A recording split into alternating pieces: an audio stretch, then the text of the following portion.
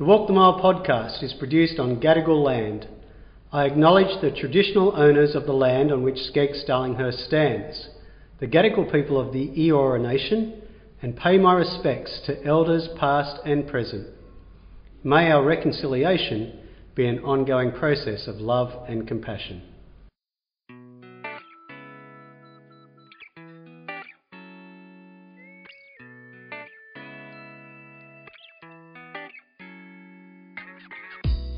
Hello everyone, I'm Gary Lee Lindsay, School Chaplain at Skeggs Darlinghurst, and you're listening to Walk the Mile, a podcast that opens up conversations that we need to have.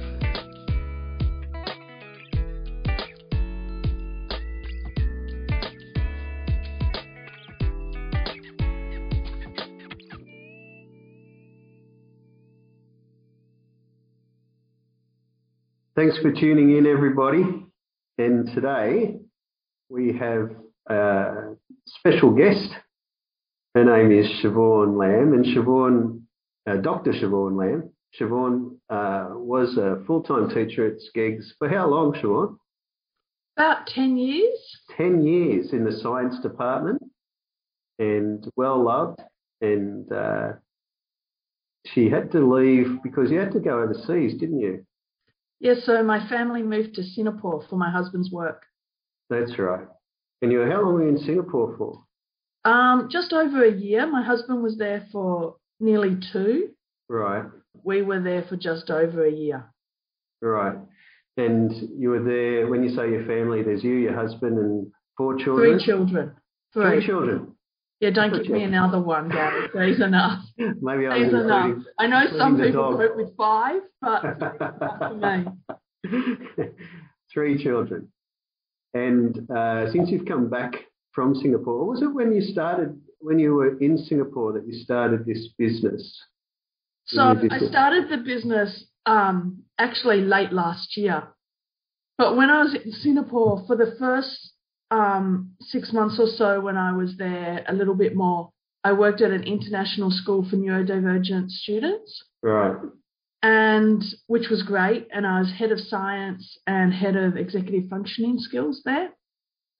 And then I branched out, and the laws in Singapore had just changed where neurodivergent children or disabled children now need to have an education, whereas before they could leave school much earlier. And so I started working for the Ministry of Education, where I went to different schools to help the teachers learn to teach autistic children specifically. Right. So in terms of terminology, so neurodivergent, autistic, kids on the spectrum, how important is that in terms of the work you do or identifying? Well, let's sort of just talk about kids at this point. So, look, I'll give you the terminology first so you have a big umbrella of the terminology. So Judy Sinner coined the term neurodiversity, and neurodiversity is exactly like biodiversity. It just means that we've all got different brains. Mm-hmm. We all process information slightly differently. Then under that umbrella of neurodiversity, we have neurotypical and neurodivergent. Neurotypical people process information like the majority of people. Neurodivergent people process it differently than the majority of people. Then under neurodivergent, we have autistic, ADHD, Tourette's, gifted people, dyslexic, dysgraphic, dyscalculic. All these other people sit under that neurodivergent label. Right. You look at how you use the terminology. I think first and foremost, and Gary, this sort of sums you up completely, but first and foremost, you have to listen to people and use the terminology they want you to use for them. Right. And so you get to, in this world, everyone should get to identify exactly as they want to. So, and is that something that you've come across that people are promoting more, like for themselves? They're saying, you can't just call me on the spectrum, or you can't just say that I'm... Yes, and not only are people promoting this more, but I see more and more people not listening. Right. a person might say, I would like you to call me autistic. And I've heard people say back to them, teachers, educators say back to them, well, no, I was taught to use person first language, so I can't call you autistic. I have to say you're a person with autism. Right. And what do you think the issue is there? Why do people because come against that? there's a great piece by a woman named Christy Forbes, who's just a phenomenal woman. And she says, if you struggle to call me autistic, that's something to do with you, that you're looking down on me and you feel uncomfortable with that. So you question your own stuff about why you can't identify me as I want to be identified. Yeah. So it's more the discomfort of the other person, of the listener, possible listener. The other thing is, in the last poll, 97% of autistics said that they prefer identity first language. So until the person says, no, I'd rather be called Siobhan with autism, 97% say they prefer identity first language. That should be where you start. Right. And why is that? I mean, why do you think that's important for, let's say, for education? Because in order to educate someone, they need to feel completely and utterly embraced and safe where they are. Yep. If a student feels safe and embraced by the teacher and embraced by the school or system, they will be able to be vulnerable enough to learn, because learning takes a bit of a risk. It takes you to be vulnerable to say, I don't understand this. Yeah, sure. And that vulnerability will only come when you feel safe. And that safety only comes when you feel embraced. The thing is being autistic is intrinsically a part of who you are. It is intrinsically the way we move, talk, function, process. And so you can't, to say someone has autism, you are trying to separate the person from the autism. Yeah. And that is saying that I'm not really safe because this person likes me but doesn't like a huge part of me. Yeah, sure. And they're only identifying with the autism. You're not identifying that being autistic, your neurology is how you function. You can't separate a person's neurology from the person themselves. And I get that, often I speak to people who say, I don't want to be, the poster boy or the poster girl for depression. Or I don't want to be, if I get this diagnosis of anxiety, then that's all I am, or bipolar or whatever. Is that the sort of thing you're saying? So, look, we've got a long way to come, but I tend to like the term identification rather than labelling, because labelling has a really inherent negative value, negative impact. Yeah. Because you get a diagnosis in order to identify where the roadblocks are, or identify what your neurology is, or where your state of mind is, so that you can get the supports necessary so that you can soar. And not just the supports. As soon as you're identified as neurodivergent or as having a mental health condition, you can also work out what the strengths of that condition are and utilize your strengths and what environments will help you utilize those strengths. So it's training. Sorry. Oh, sorry. Before identification, you're sort of, what's that saying called? Like getting a needle in a haystack. You're not sure where to look for support, where to look for the student's strengths. So it's trying to give people confidence, pride, some sort of self-belief, I guess.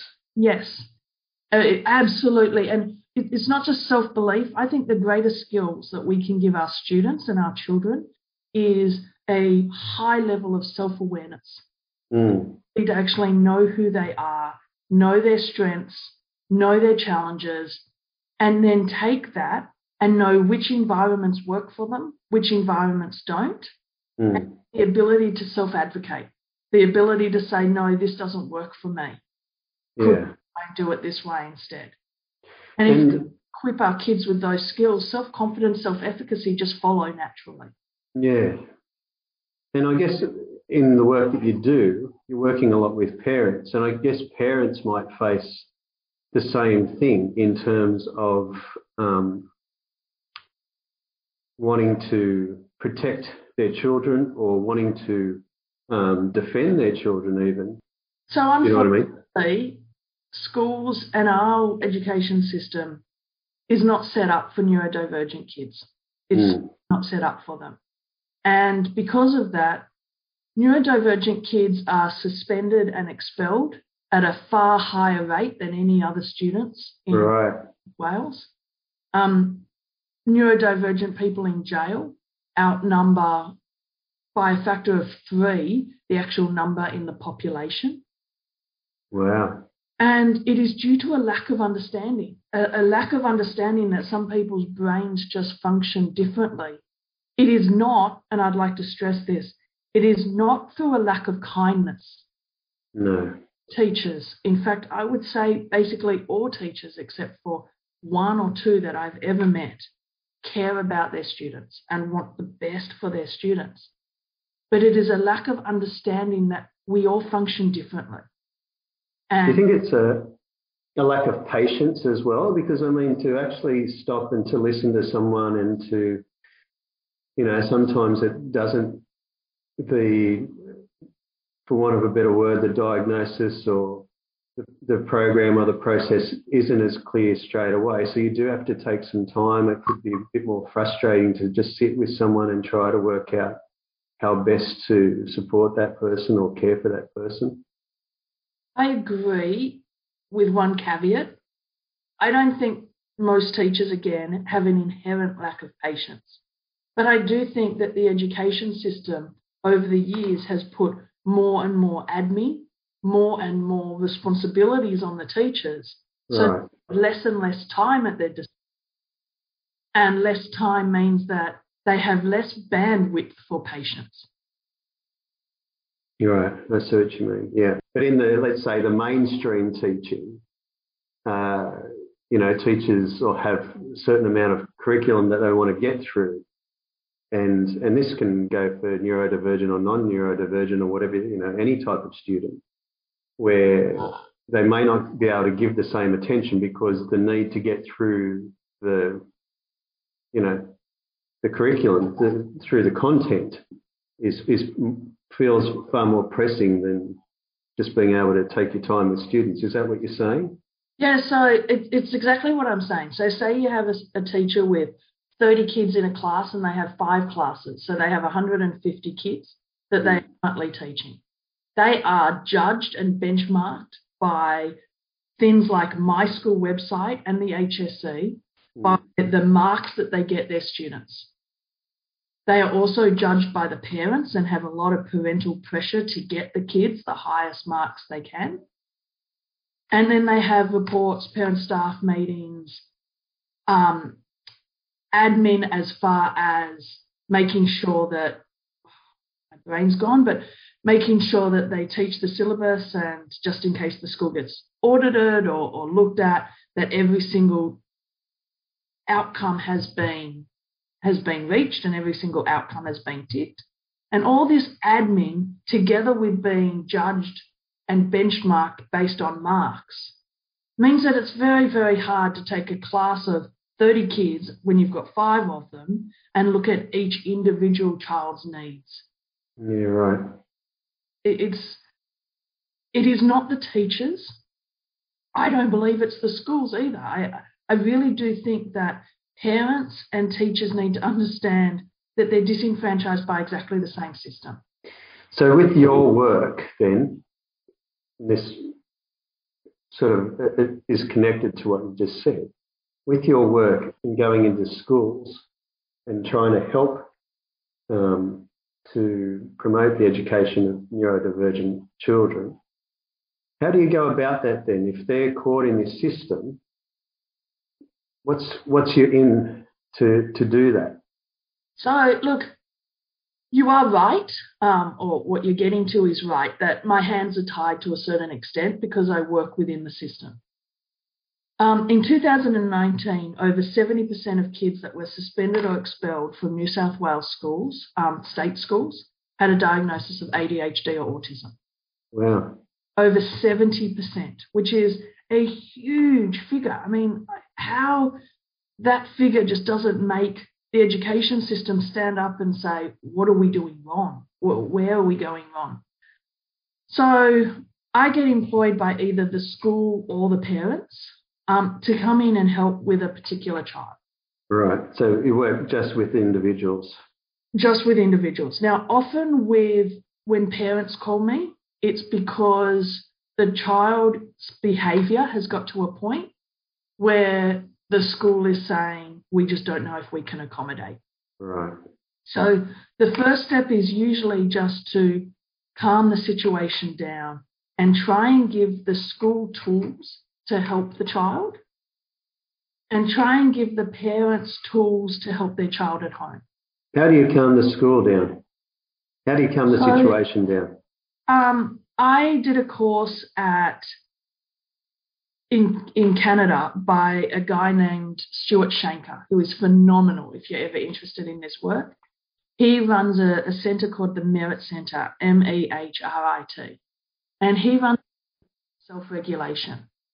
And he teaches that a child cannot self-regulate until a parent can self-regulate and teach to co-regulate.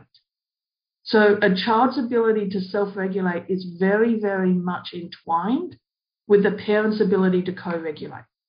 Right. The great thing about it is you only need one parent or one significant adult who has such great self-regulation that they can co-regulate to teach the child self-regulation skills. Can you explain what that looks like? So, if someone's firstly, self-regulated? If you went into a classroom and you had a child that was throwing chairs or swearing, was dysregulated a lot of the time, after it happens, you would then speak with the child. You really need to decipher or sort of pull apart whether the child is actively choosing to behave this way or whether the child's level of safety is so low they're dysregulating and they're acting this way in order to control the environment. So if a child is the latter, you can tell this because they will have remorse, feel bad about how they've behaved. And then the school needs to understand, okay, this child is not choosing to behave this way. What's going on is that this child doesn't feel safe.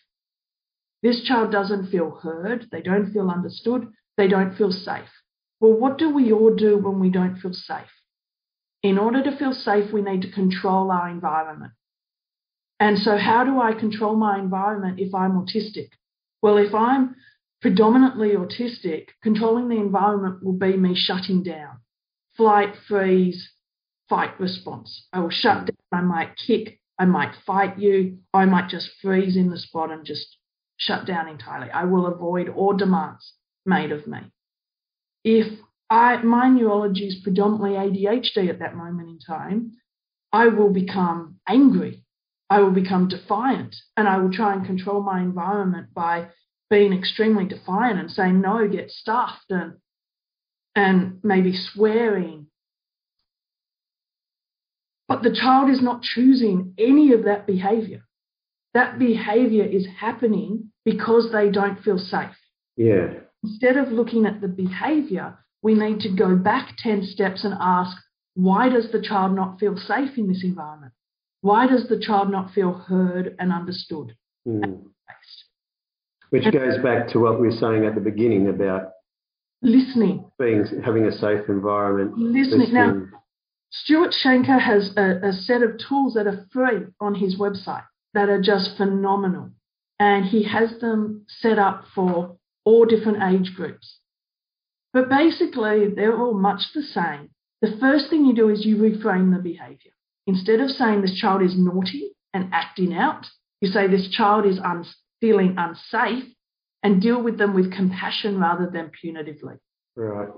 So that's reframing the behaviour. Secondly, you look at why they don't feel safe. Look at the stresses. Now, if the child is articulate enough, they might be able to help you with the stresses. If they're not, again, Stuart Shanker has a whole list that you can go through to help you, but it could be fluorescent lighting can send some neurodivergent kids off the Richter scale. Maybe it's the level of noise. Maybe it's the level of movement in the classroom. Maybe it's because they have some trauma-induced behaviour from a previous class, that the second you say the word maths, their anxiety just skyrockets. You look through the stresses. You try and work out which stresses are the worst, and then either you reduce them or you eliminate them. Right. But it's all about getting rid of, or at least reducing, as many stresses as possible so that that student can feel heard and safe. Right. That's great. And so, and how have you seen that in the time that you've started going into schools? How have you seen it change? I would love to be able to say to you it works all the time, but it really just doesn't. So it's tricky, isn't it? Because you really, tricky. I guess the kid doesn't necessarily know, the observers don't necessarily know, but you know that that person's in distress. So what I can say to you is, one of the biggest factors of whether it's going, so there are two big factors of whether it's going to work or not. One of the biggest are the school and the parents on the same team? If they are on the same team, we are 90% of the way there. Yeah, right. They can be open and honest with each other about what's happening at home as well as what's happening at school, what they're trying, what isn't working, what is working. We are so far down the road. It is great. The second biggest factor is, how soon are we starting this? How long has this behaviour been escalating for? The faster we can try and work, the better we are at trying to solve it quickly. The longer it's been going on, the longer it's going to take to try and about it. If someone says something to you that makes you cringe and makes you feel unsafe at that moment in time, but immediately says, oh boy, I shouldn't have said that, I'm so sorry, and you can back down almost instantly. But imagine someone says something to you on a daily basis for a year. So you have felt unsafe in that person's presence for a whole year. They can then say on the day 365th day, I'm sorry, I shouldn't have said that, but it's not going to calm you down. What do you do with that lack of awareness? Because as you said before, I think people can be caring, people can be kind, but they might say things. I mean, I know in my own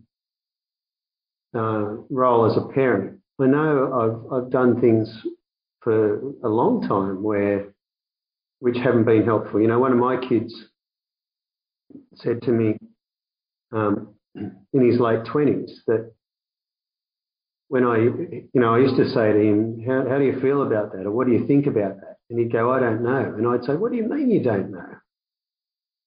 Anyway, in his late 20s, he said to me, Dad, remember when you used to say to me, you know, what do you mean you don't know? He used to get really frustrated with that. He used to feel really terrible about that whenever I sort of pointed out, why don't you know? You know, what's wrong? It came across as, what's wrong with you? Now, I feel bad about that because, you know, I did that for a long time, and I feel like it was also a gift that he was able to tell that to me, that, you know, that made him feel bad, and I was able to apologise for that. But still, it did the damage. So what is it that stops people being aware of the impact that we have on others just with some of those actions or those words? Or, you know, you're talking before about saying kids' behaviour, they're just a naughty kid and they just need to change their behaviour. But your approach is not about just changing behaviour. It's about looking at why someone feels unsafe. But there's something, I always find like there's something that stops a lot of people from even putting their toes into that area. Thanks for sharing that, Gary. Look, Maya Angelou, who's a phenomenal person, said, when you know better, do better.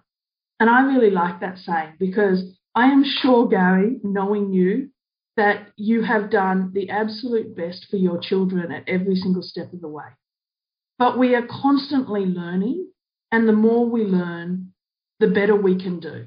And there is never any need, and you should never feel, and I know this is easier said than done, but you should never feel guilt or remorse, because you made those decisions and you said those things with your child's best interests at heart at that moment in time.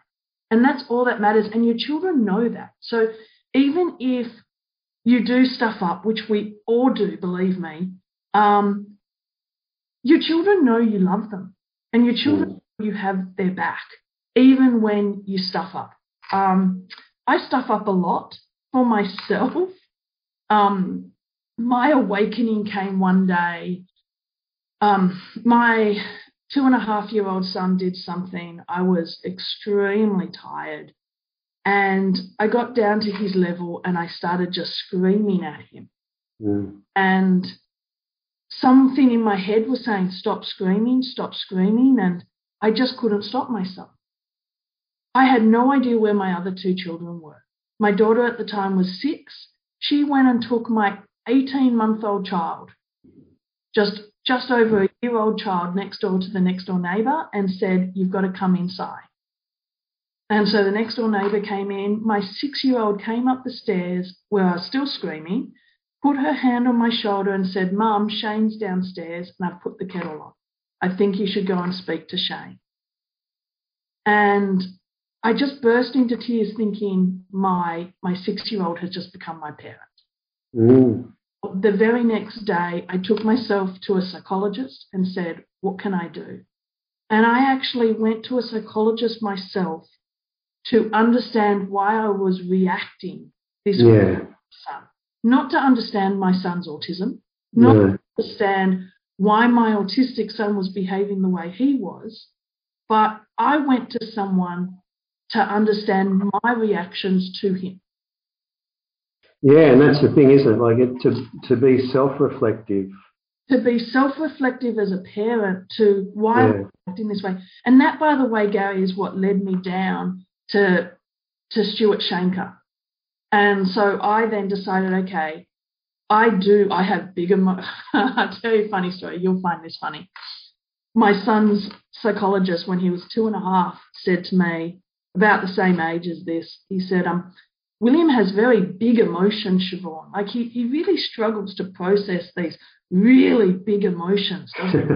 Yeah, he does. And he said, is there anyone else in the family like this? And I said, yeah, no, my husband's not like this. And Mia's definitely not like this. And Patch is just too young to know any different. And he said, no, I meant a little closer to home. I thought, well, that's great. But I thought about it and I thought, yes, I've always struggled. I tend to bury my emotions. I've always struggled to process really large emotions. And so that's when I saw the psychologist and I started working on my own regulation. And then not that far away from that, my son, a doctor said my son probably had PDA, which is pathological demand avoidance. Have you ever heard of that? No, can you say that again? Sorry? So it's PDA, pathological demand avoidance. Right. If you ever want to know about it, Christy Forbes, again, is the best person in Australia, I think, to speak about it. But what it is it's a type of autism where they really avoid demands. It's very, very much demand avoidance. Right.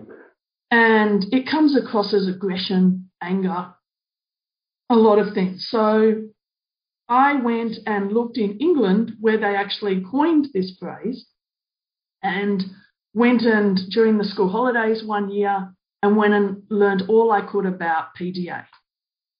And all it taught me after a whole week was that I don't know if I completely believe that it's a standalone condition. I believe that it's extreme anxiety being fed through autistic neurology. And so therefore what I needed to work with on my son was his anxiety and to lower his anxiety levels. And so that's when I came home, and then I really started getting into Stuart Shanker's work and doing courses. And it sounds like a lot of that work is for yourself. It is. So they really teach you that you can't teach a child to self-regulate until you're self-regulated. That's interesting, isn't it? Like, I think,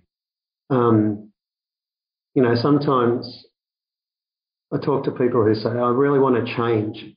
I've got to try harder to be this person. I've got to try harder to behave. Again, it's about changing behaviour, live in a different way. I'm going to stop doing this. I'm going to stop doing that. But it's actually in, as you say, that self-regulation, self-reflection, where the change sort of comes without your effort, if you know what I mean. You hit the nail on the head. Look, there's another great book that everyone should read by Stixrud and Johnson called The Self-Driven Child. And it's a phenomenal book. It is about children, but you could read it for an adult. And it discusses the difference between self-control and self-regulation. And the real big difference is self-regulation reduces our anxiety levels, makes us healthier. Self-control increases our anxiety levels and makes us less healthy. So we really need to self-regulate rather than self-control. And so it's all about mindset. People should never want to change their behaviour. They should try and work out why that behaviour is existing and change the thing that's causing the behaviour. So when you change the behaviour, that's self-control. When you're changing what's causing the behaviour, that's self-regulation. That's a good point. Changing, because that will lower your anxiety levels and make you a much healthier human being than trying to keep control of your behaviour. And I think the other thing too, as you're saying with parenting, is that if you're able to do that for yourself, the people around you, or the people closest to you, or the people who you may be in conflict with, or not necessarily, well, maybe conflict, but, that sort of feed off your own responses and so on, they change in your change. Do you know what I mean? Yes, definitely. And it might not be your expected change, but there's definitely a shift. Yeah. And be nice to yourself as you would be to other people. It doesn't work all the time. I mean, I know with myself, I can be as calm and can self-regulate, but if you push me into a state where I am extremely tired, my need to self-regulate goes down the hill. If I am exhausted, can't put two sentences together. I mean, my children have a joke that you don't ask mum for anything big after 8 o'clock at night. So you need to know your own environment. Yeah, that's right. And what you need. What you need. Yeah, when you need space, when you need support, those things. And know what gives you space. I mean, for me, and this is going to sound strange, but this is actually not strange. Lots of neurodivergent people say the same. Having a shower for me is the thing that calms me down the most. Yeah, no, I've heard that quite a bit. A lot of people. And you have to allow yourself, like often I will want to strangle my children or especially my husband, and I will just go and have a shower and I will be calmer. The other thing I'll do, and someone gave Not literally, no, it is literally sometimes, but one of the other pieces of advice that I still do today is reframe my mindset. So, and I'll use my husband as the example. When I'm having an argument with my husband and I'm furious with him, and I can feel it go into meanness, I can feel myself feel mean towards him. I will take a second and I will think in pictures about our wedding day. Oh, wow. I will do my best to get the feelings of the day flow through me. how much I loved him, how much love there was, how much I cared for him. And I will get those feelings flooding my brain and flooding my body before I continue to discuss whatever we're discussing. Yeah, that's a nice little practice. And what I'm doing is I'm making my mindset drive my behavior towards him rather than saying to my behavior, don't scream at him. That's great. My mindset's driving it. Teachers can do the same thing with parents. So when I've had parents yell at me and call me all sorts of names or whatever else and be incredibly aggressive, I will tend to have this broken record go through my head of, isn't this child so lucky that their parent loves them so much that they're this upset? You're right. This child's so lucky that their parent is so full of love for them that it is oozing through every pore. Yeah. Just keep saying to myself, how lucky is this child to have a parent that loves them so much when there are so many kids whose parents couldn't care less? And that reframes my mindset from one of defensiveness towards the parent to one of compassion and, for want of a better word, love. Yeah, so it's sort of trying to change perception, isn't it? It's changing your mindset that you're then compassionate towards the parent, because you can't help be compassionate towards someone that loves their child so much. Yeah.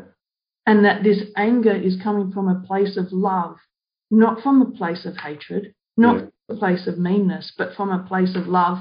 And they just don't know how to process it. Yeah. It's coming out as anger. Yeah. That's the frustration, isn't it? That's the frustration. And so I work very hard at making my mindset drive my behavior. How much has this influenced what you do, the business that you have? So my business, I am sure that I am good at what I do because I've sat at all three seats. I've been a teacher for 20 odd years. I am neurodivergent myself. I was suspended from school 12 times. Right. And I have neurodivergent kids. And so I know exactly what it feels like to be both the child at the table and to be the parent at the table and the teacher. And so because of that, it all drives me. Being a parent to my children influences me greatly. Being neurodivergent myself and my experiences growing up and being suspended and struggling with the school system, that definitely influences me. And then being being a teacher for 20 years influences me greatly too. And I think that's why I'm good at what I do, is because all three pieces of the table where I can understand where every single person is coming from. Yeah, so it's more than just knowledge. I mean, you have a lot of knowledge and you've read very widely about this, but also I feel like there's something in you that drives this as well. Yes, it is definitely. Look, I started it because I read that statistic in 2019, and then I started working for the Ministry of Education in Singapore, and I thought, because of who I am and my unique position, I guess, in the world, where I have all this different experience, I was making such a difference to kids. And that's what I went into teaching for, to make a difference to kids. And so, yes, but Gary, can I tell you something exciting? Sure. Just last week graduated from my Masters of Education. Oh, congratulations. That's great. So how exciting is that? So yeah.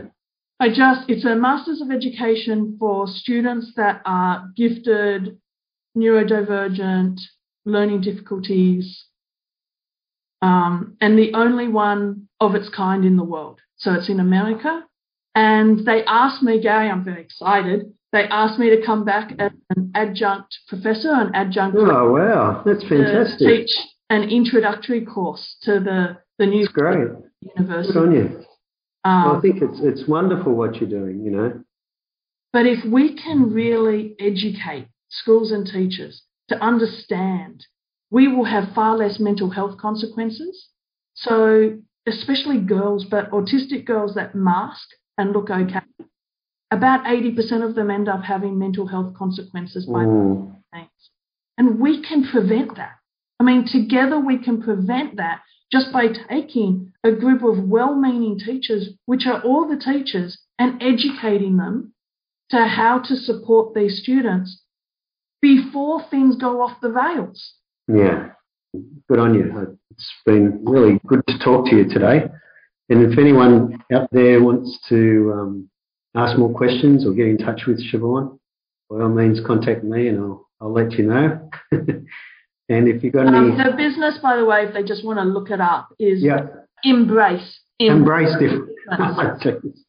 Okay, it's called Embrace Difference. So they're welcome to contact me through the website as well. Great. Thank you very much. Thanks. So once again, thanks for listening to us talk about this very, very important issue. And I hope you've got something out of it. All right, so take care, everyone. We'll see you next time. Bye.